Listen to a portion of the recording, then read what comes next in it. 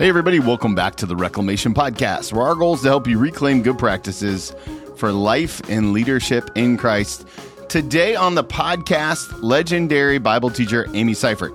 You might know Amy from her YouVersion Bible app or her Instagram page, Bible Minute with Amy. Such good teaching. We talk about women in leadership. We talk about the importance of the local church. We talk about her journey and how she ended up here. We also talk her latest resource, Starved. It's all about helping people think about their spiritual diet. You're absolutely going to love this conversation with Amy. She is a gem and an incredible teacher.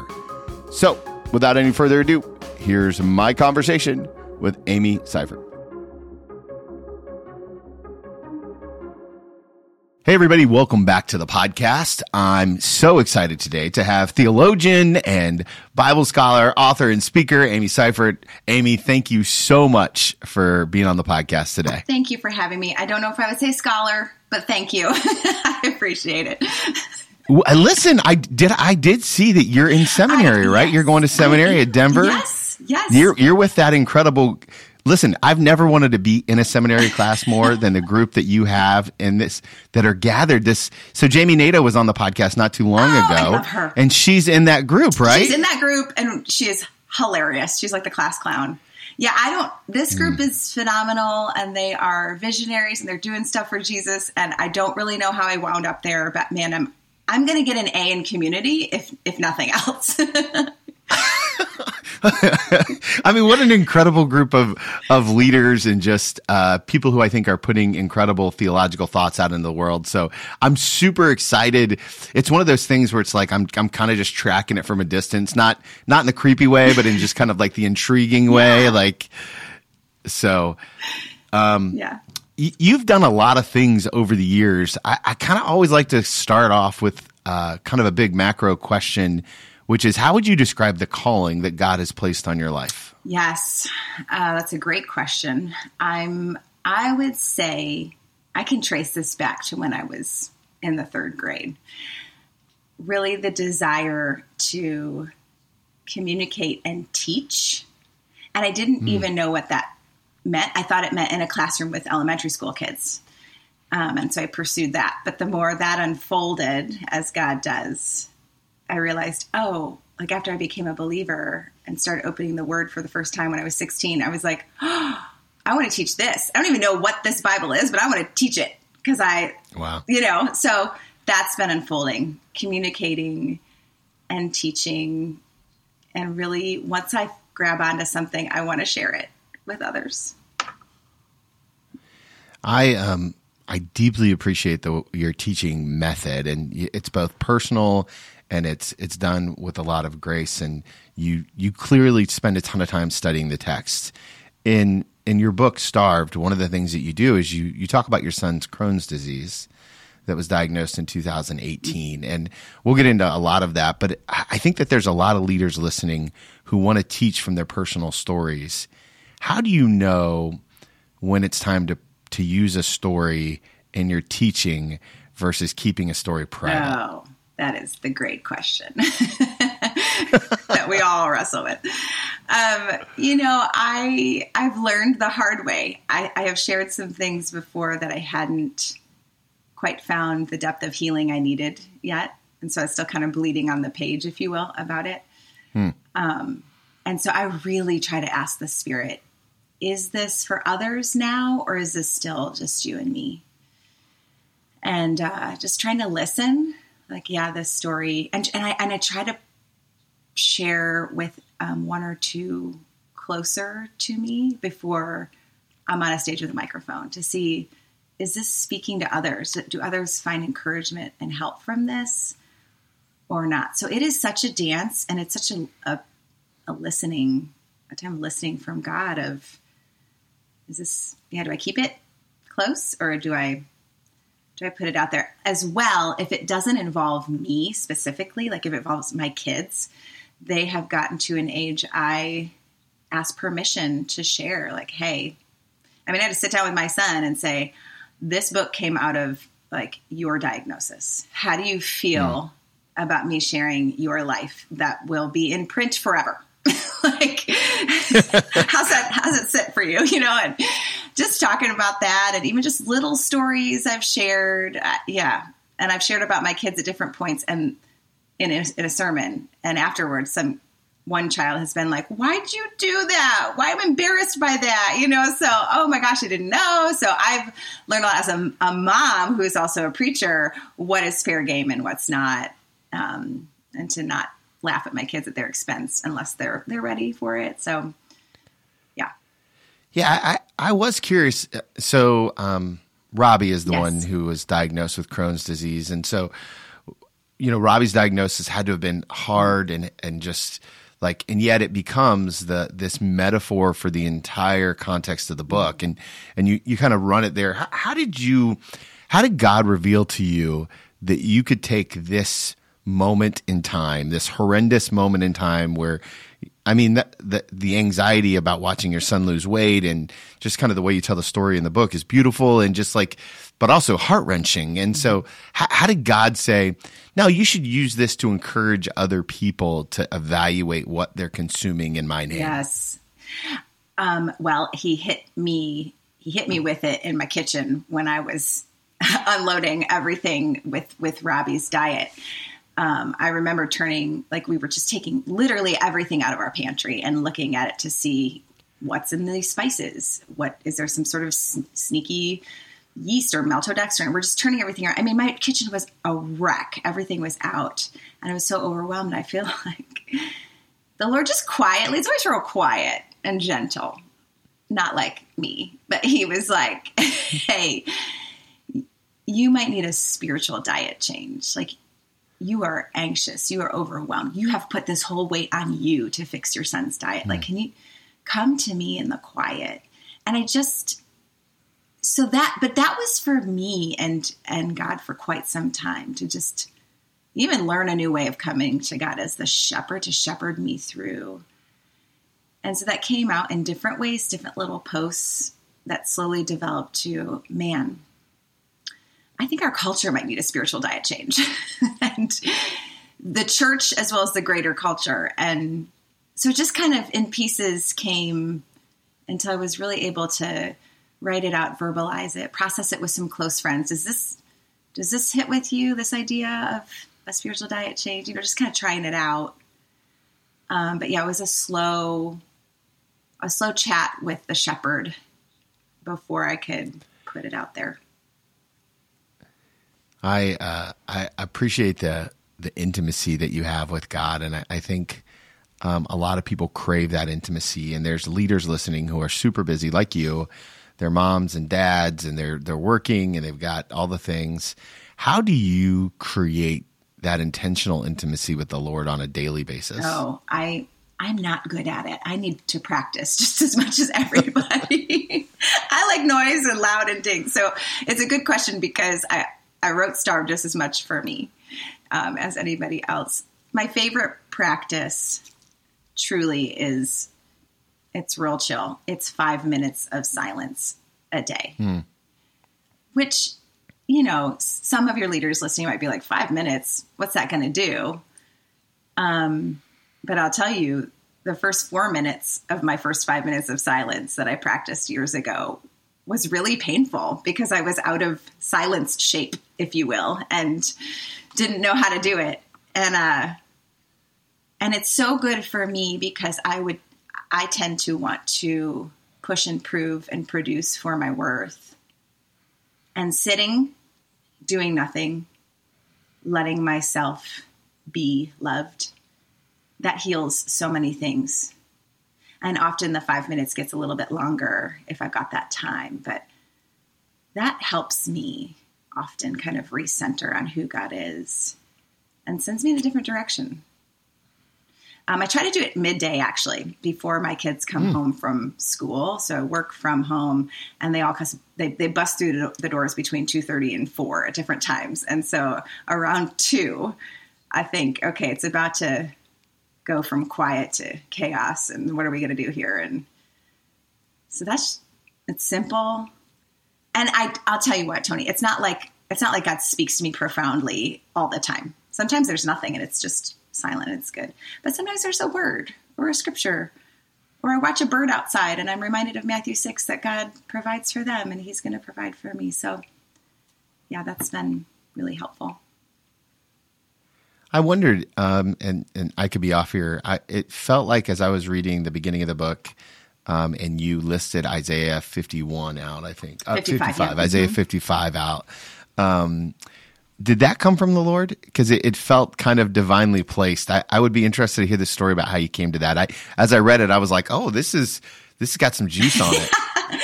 Yes. You know what? I have loved Isaiah forever, and I do not understand Isaiah. I can't wait to learn more from Denver Seminary on Isaiah because it's bananas to me. But there are different points of Isaiah that I've just been drawn to for years. And Isaiah 55, I mean, I'm talking for like a decade. I've always thought, man, his shout, God's shout to come, even if you have no money, come and buy, which is really strange. So who's paying for the food? Oh, God is right there, standing there paying for us and our food. And even there in Isaiah, when there's, they're in captivity. But when I read it in the Message for the first time, I was like, all right, Eugene Peterson. He was like, why do you spend your money on spiritual junk food, on cotton candy that won't satisfy? I was like, oh, okay. That's literally what I'm doing. That's good. It's so good. Right. Right. And literally we had to swap sugar for honey for Robbie's diet. They can't have sugar. The only sweetener is honey. And just thinking cotton candy for honey, what does that look like in our lives on a daily basis? But yeah, Isaiah 55 has just been an anchor. It's so deep. Come, eat, live. That's the call. I don't know. I can't get over it. How do you decide? I mean, you do your Bible Minute with Amy, which I love on your Instagram. And if you don't follow her on Instagram, you should. It's really good content that you're putting out there regularly. How do you decide what verses to share? That content. Take me into the creative process of someone who's writing a lot of content. And I mean, you're constantly putting out stuff either for YouVersion or yourself or teaching at your local church, or like, how does that work in your brain? I know. What a good question. I just told this to my husband. I was like, I think I'm empty. I don't have anything more. I think I'm done. Like I get all dramatic. Like I've poured it all out. And he looks at me, he's like, I bet not. I bet. So there's points where I feel like I got nothing. And at other points, it really comes from reading the word. If I'm reading and I'm just sitting there and whatever I'm reading, sometimes I think, I like the challenge of reading a passage and thinking, if I had 1 minute of someone's attention, that our attention is so distracted and terrible. If I had 1 minute with somebody, say on Instagram, what would I want them to know from this passage? Could I distill it in a creative way that would make them stop and think, I haven't seen God that way, or Jesus, or whatever, or myself. And so then my brain starts rolling. So I like the challenge of taking a big thought down to something small that my friend Cassie would I have somebody in my head that would feel like, okay, that hit me. So it comes from my reading or conversations with my friends. I'll start sharing a thing. And if they say something, I'm like, oh, I'm going to need to think about that. And just FYI, I might use that to share. So everybody knows. Are you a notes in the phone kind of gal, or are you more of a journal? Notes in my phone, writing notes in my phone. I actually have a little note in my phone, like Bible Minute thoughts. But yeah, there are moments where I'm like, I don't know. And I have prayed. Is there anything? I try to pray regularly. It's so funny.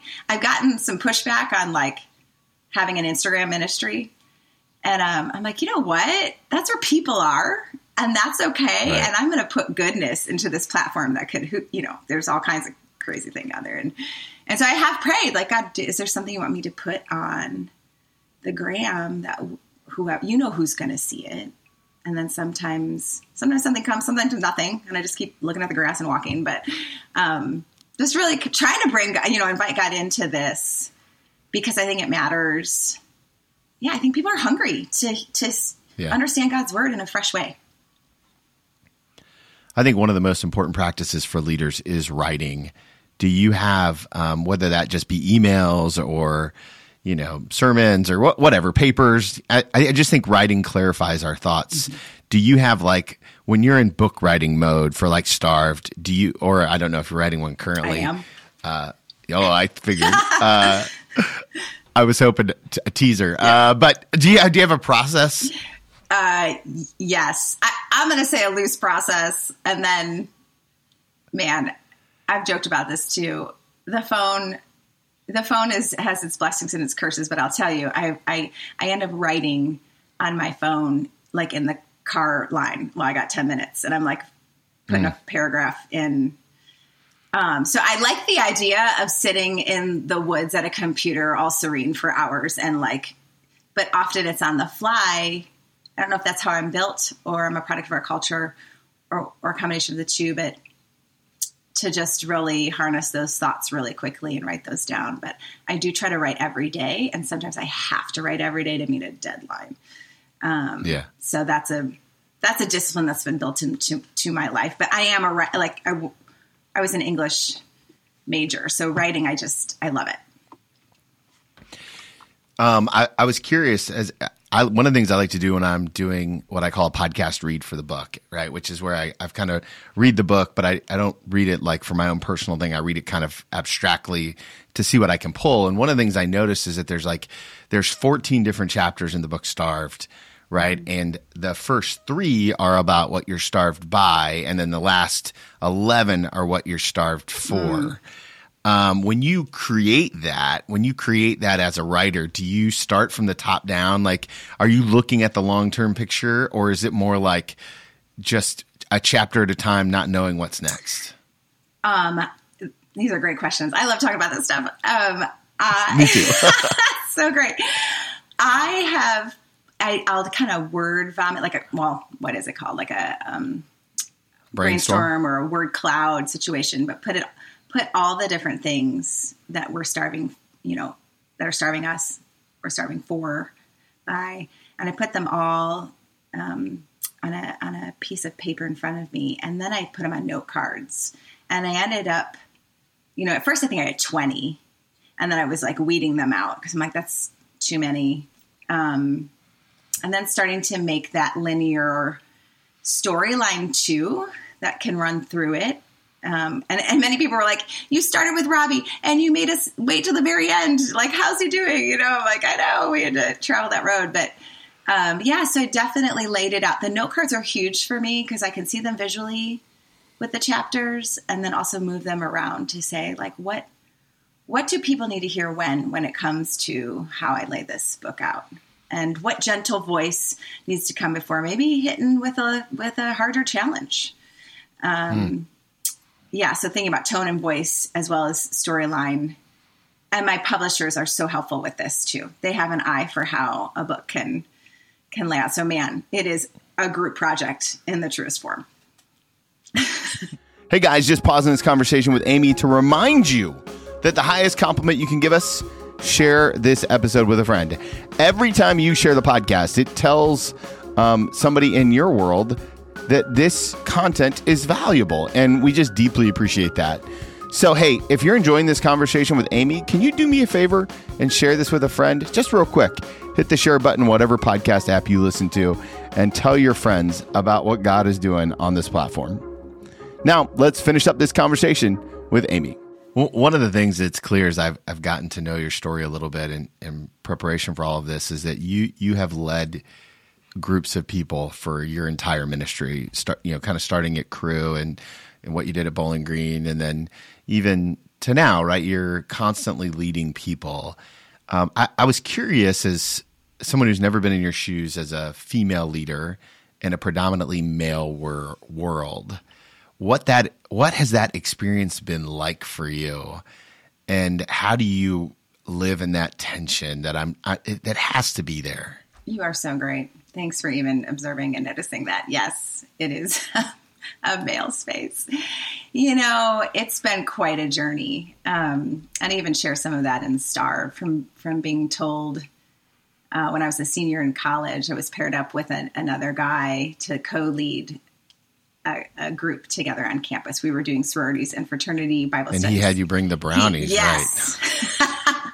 And it took me a minute. Yes, I came to our meeting like, hey, these are the things I want to teach. I think we could teach together. And he, said, hey, you know what? I was thinking, I'll take care of the Bible study part. What if you could just bring like the brownies? And it wasn't like some brownies. It was like as if we needed them. And then I was the girl for the job, so it just was this moment.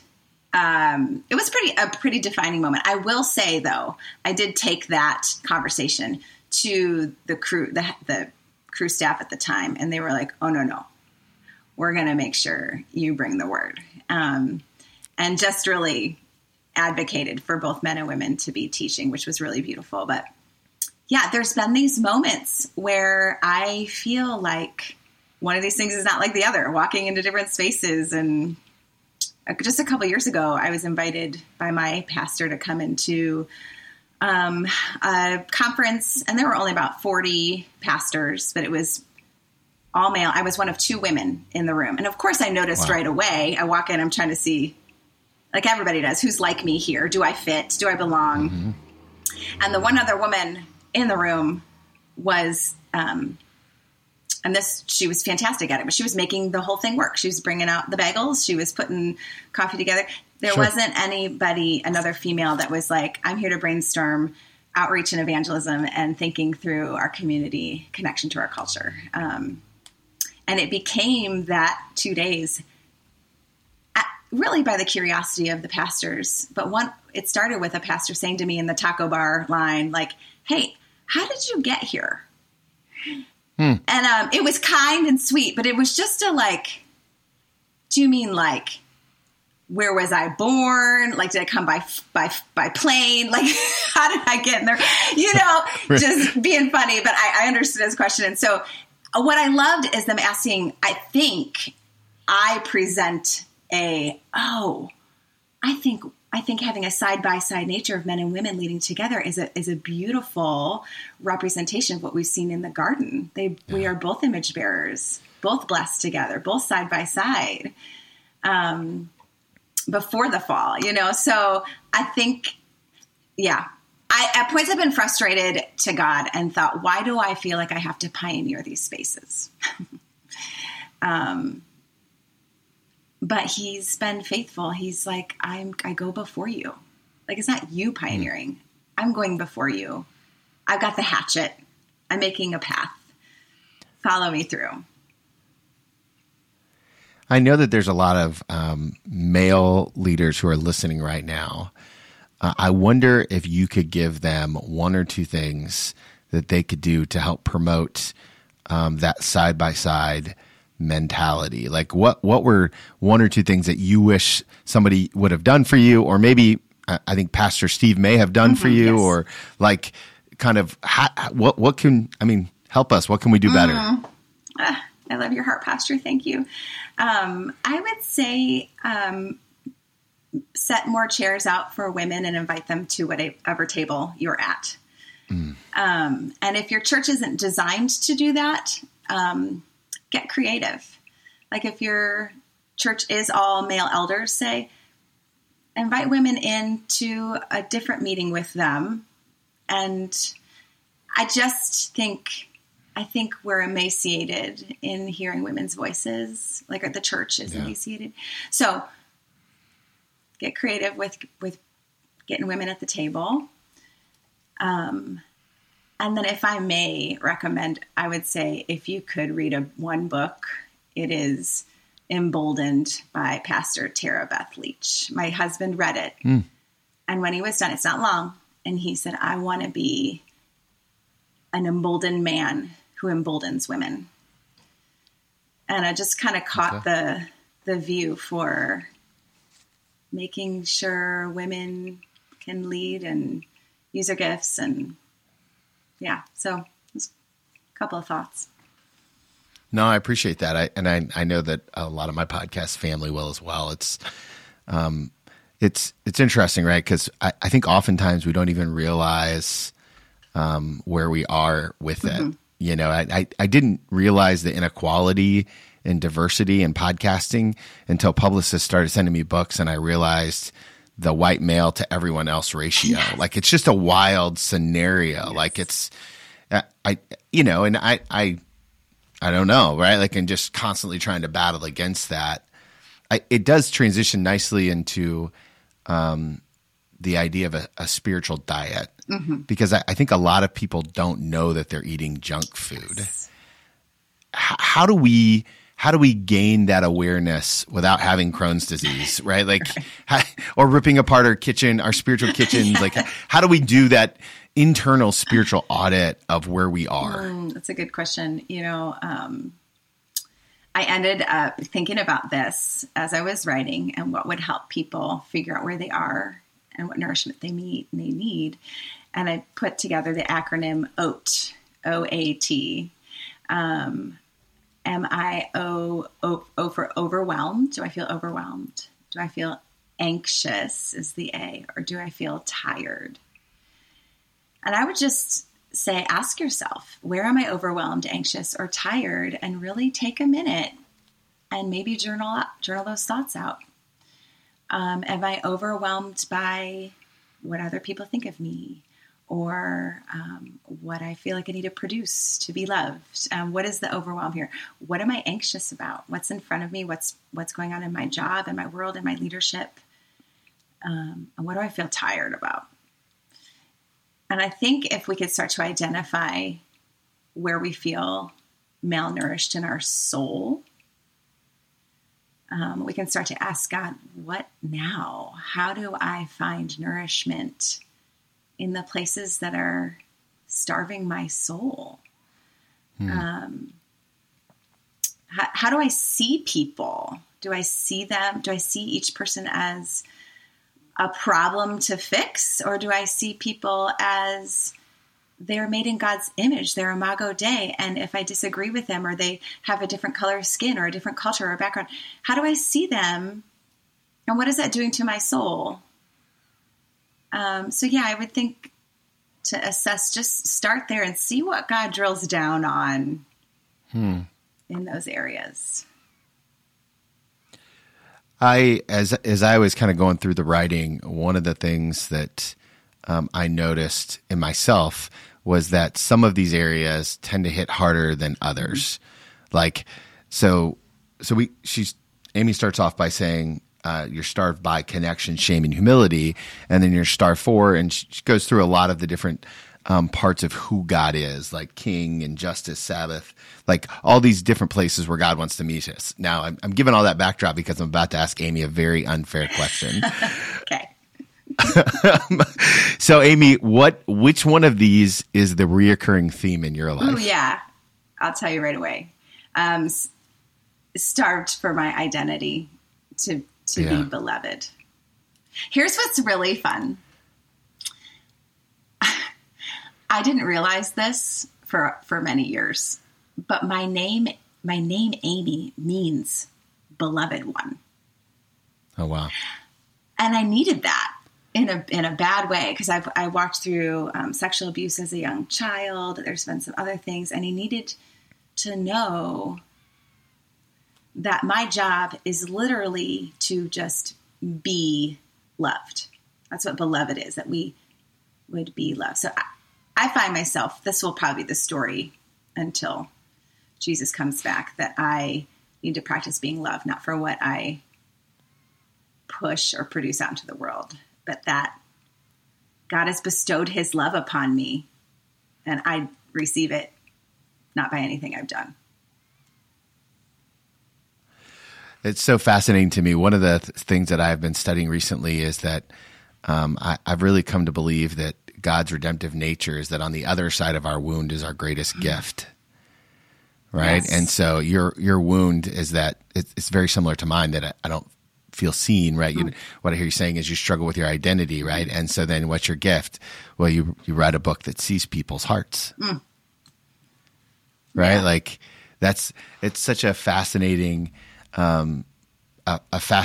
redemptive nature of God's character, right? Yes. Like it's so beautiful. But if you're anything like me, then one of the things that's got to be true is that you wrestle with that kind of like vulnerability of when you put a message like this out there.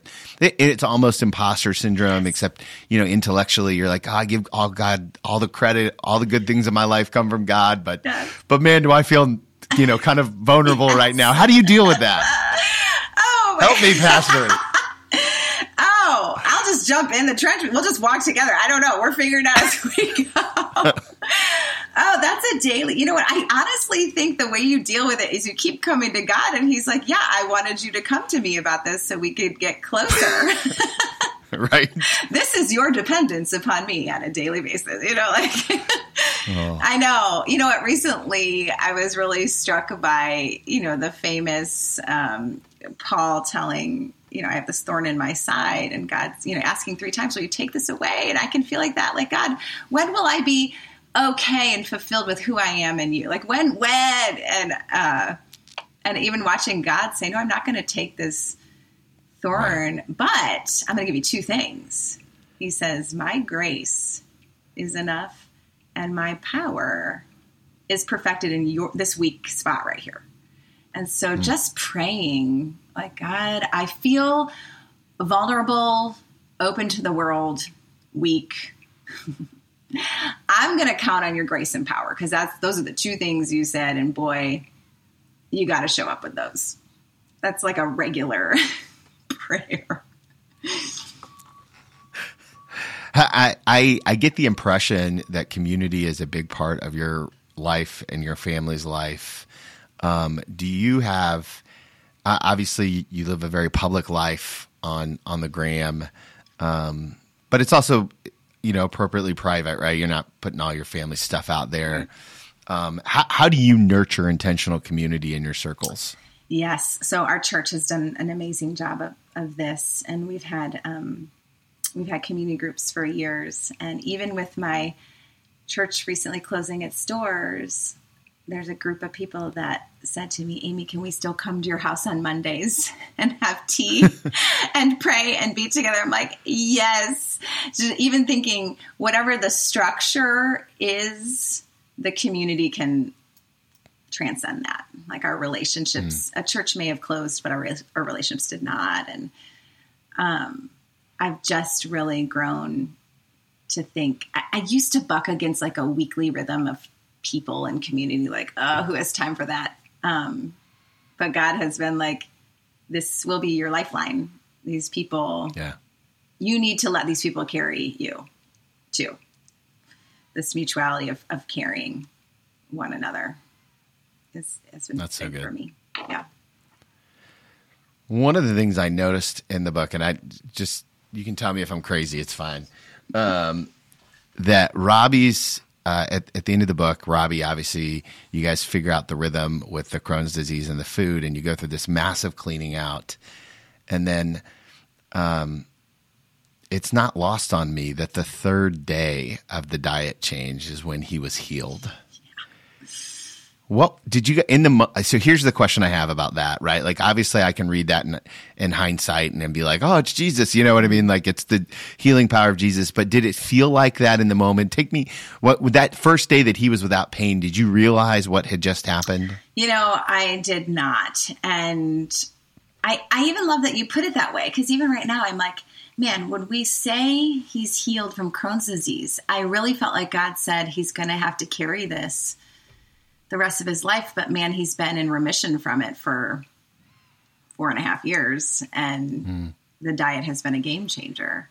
When I saw no pain day 3 with this diet, I was thinking, is this forever? Is this going to last? Like I didn't have 5 years down the road. I thought, will the pain come back tomorrow? Like, is this a reprieve? But then the weight started to come back. He started to look healthier and healthier. I was really stunned by what God had done, especially Tony, since when we found the diet, I presented to my husband, I want to try this diet. But our doctors had said, no, you need to try these, like Humira and all these other things, which are heavy hitters under chemotherapy, all the things. And my husband and I butted heads. Like at one point I stared at him on the back patio and I was like, I think we need to do the diet. And he's like, you want to go against what the doctor said? And I was like, yes, I do. And I turned on my heel and I went upstairs and I wept because I was like, you need to get on my page. So there was such turmoil in every relationship during this time. Sure. You know, stress was high. And so even thinking what happened was that my husband started to read articles about the SCD diet and was like, just watching his heart change, like, yeah, let's give it a try. Let's try it for 6 weeks and then see how this works. So when day 3 happened, I was like doing a little party dance on my own. Like, I thought this might work, you know. I didn't have any inside information. I don't know. I just was hoping to try diet first. I'm not anti-meds at all, but yeah, so I think God's grace has been super kind. I don't know what the rest of Robbie's trajectory of life will be. I know when stress hits, it hits his stomach, and I think about when he goes off to college, how will this affect his life? And, but man, I count on the faithfulness of God in the past for his future goodness all the time. Yeah. Yeah. I love that. Love that. Okay. I have one more question for you. But before I ask it, I know that all of my podcast family is going to want to connect with you all over the interwebs. Where is the best thing to learn about what God is doing in your ministry and what the next book is going to be about? Unless you can give us a teaser right now. And what, you know, I'm angling. I don't know if you can tell her that, but I'm angling. So where do we learn all things Amy? You know, if you're going to be on the socials and be social with me, Instagram, just Amy Seiffert on Instagram. Also, amyseiffert.com is being updated all the time too. So you can find me there. I wish I could I have a meeting with my publisher in 3 days. So I wish I could tell you more, but it's coming and it's a book I cannot wait for. Good. Yeah. So good. I would love to have you back on the podcast when it comes back. I would love it. When it comes out. I would love it. Great. You're so good at this. Oh, thanks. Yeah. I have last question. It's the hardest one I'm going to ask you all day. Okay. All right. I'm going to ask you to go back in time and give yourself one piece of advice. Except I get to name the season of life that you're in. Okay. And so I want to take you back to your very first day on Bowling Green. Right. Mm-hmm. And Bowling Green has kind of played this interesting role in your life as both like this ministry launching pad and your church home, because that's where your church was. And it's kind of like if there was an epicenter of your ministry timeline, it would be Bowling Green University. Go Falcons. Yes. And so if you could go back and talk to that younger version of Amy, at the end of your very first day on campus, and you could sit knee to knee with her, hold her hands, and look her in the eye, that young woman, what's the one thing you're going to tell her about what God has in store? I would say to 18-year-old Amy in the dorm, Anderson, I would say, wait on the Lord. You don't have to make your life happen. Wait on him. He's going to shepherd you.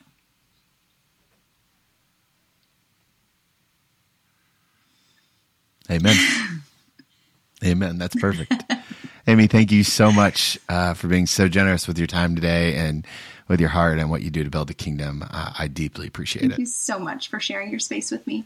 What a fun and enriching conversation. I love the way she talked about her practice of prayer. I love the way she talked about what we're starved by. Such a convicting and important conversation. Amy's an incredible teacher. Go follow her on Instagram. Make sure you check out her Bible Minutes with Amy. It's such good content, and I'm so thankful that she's out there every single day building the kingdom of God. I'm also thankful for each and every one of you. Part of the Reclamation family here. It means the world to me. Every time you share this episode, every time you tell somebody about the podcast, it means the world. So thank you, thank you, thank you. I'm looking forward to continuing to bring you this incredible content as we head into the holiday season. And remember, guys, if you want to follow Jesus, you must be willing to move.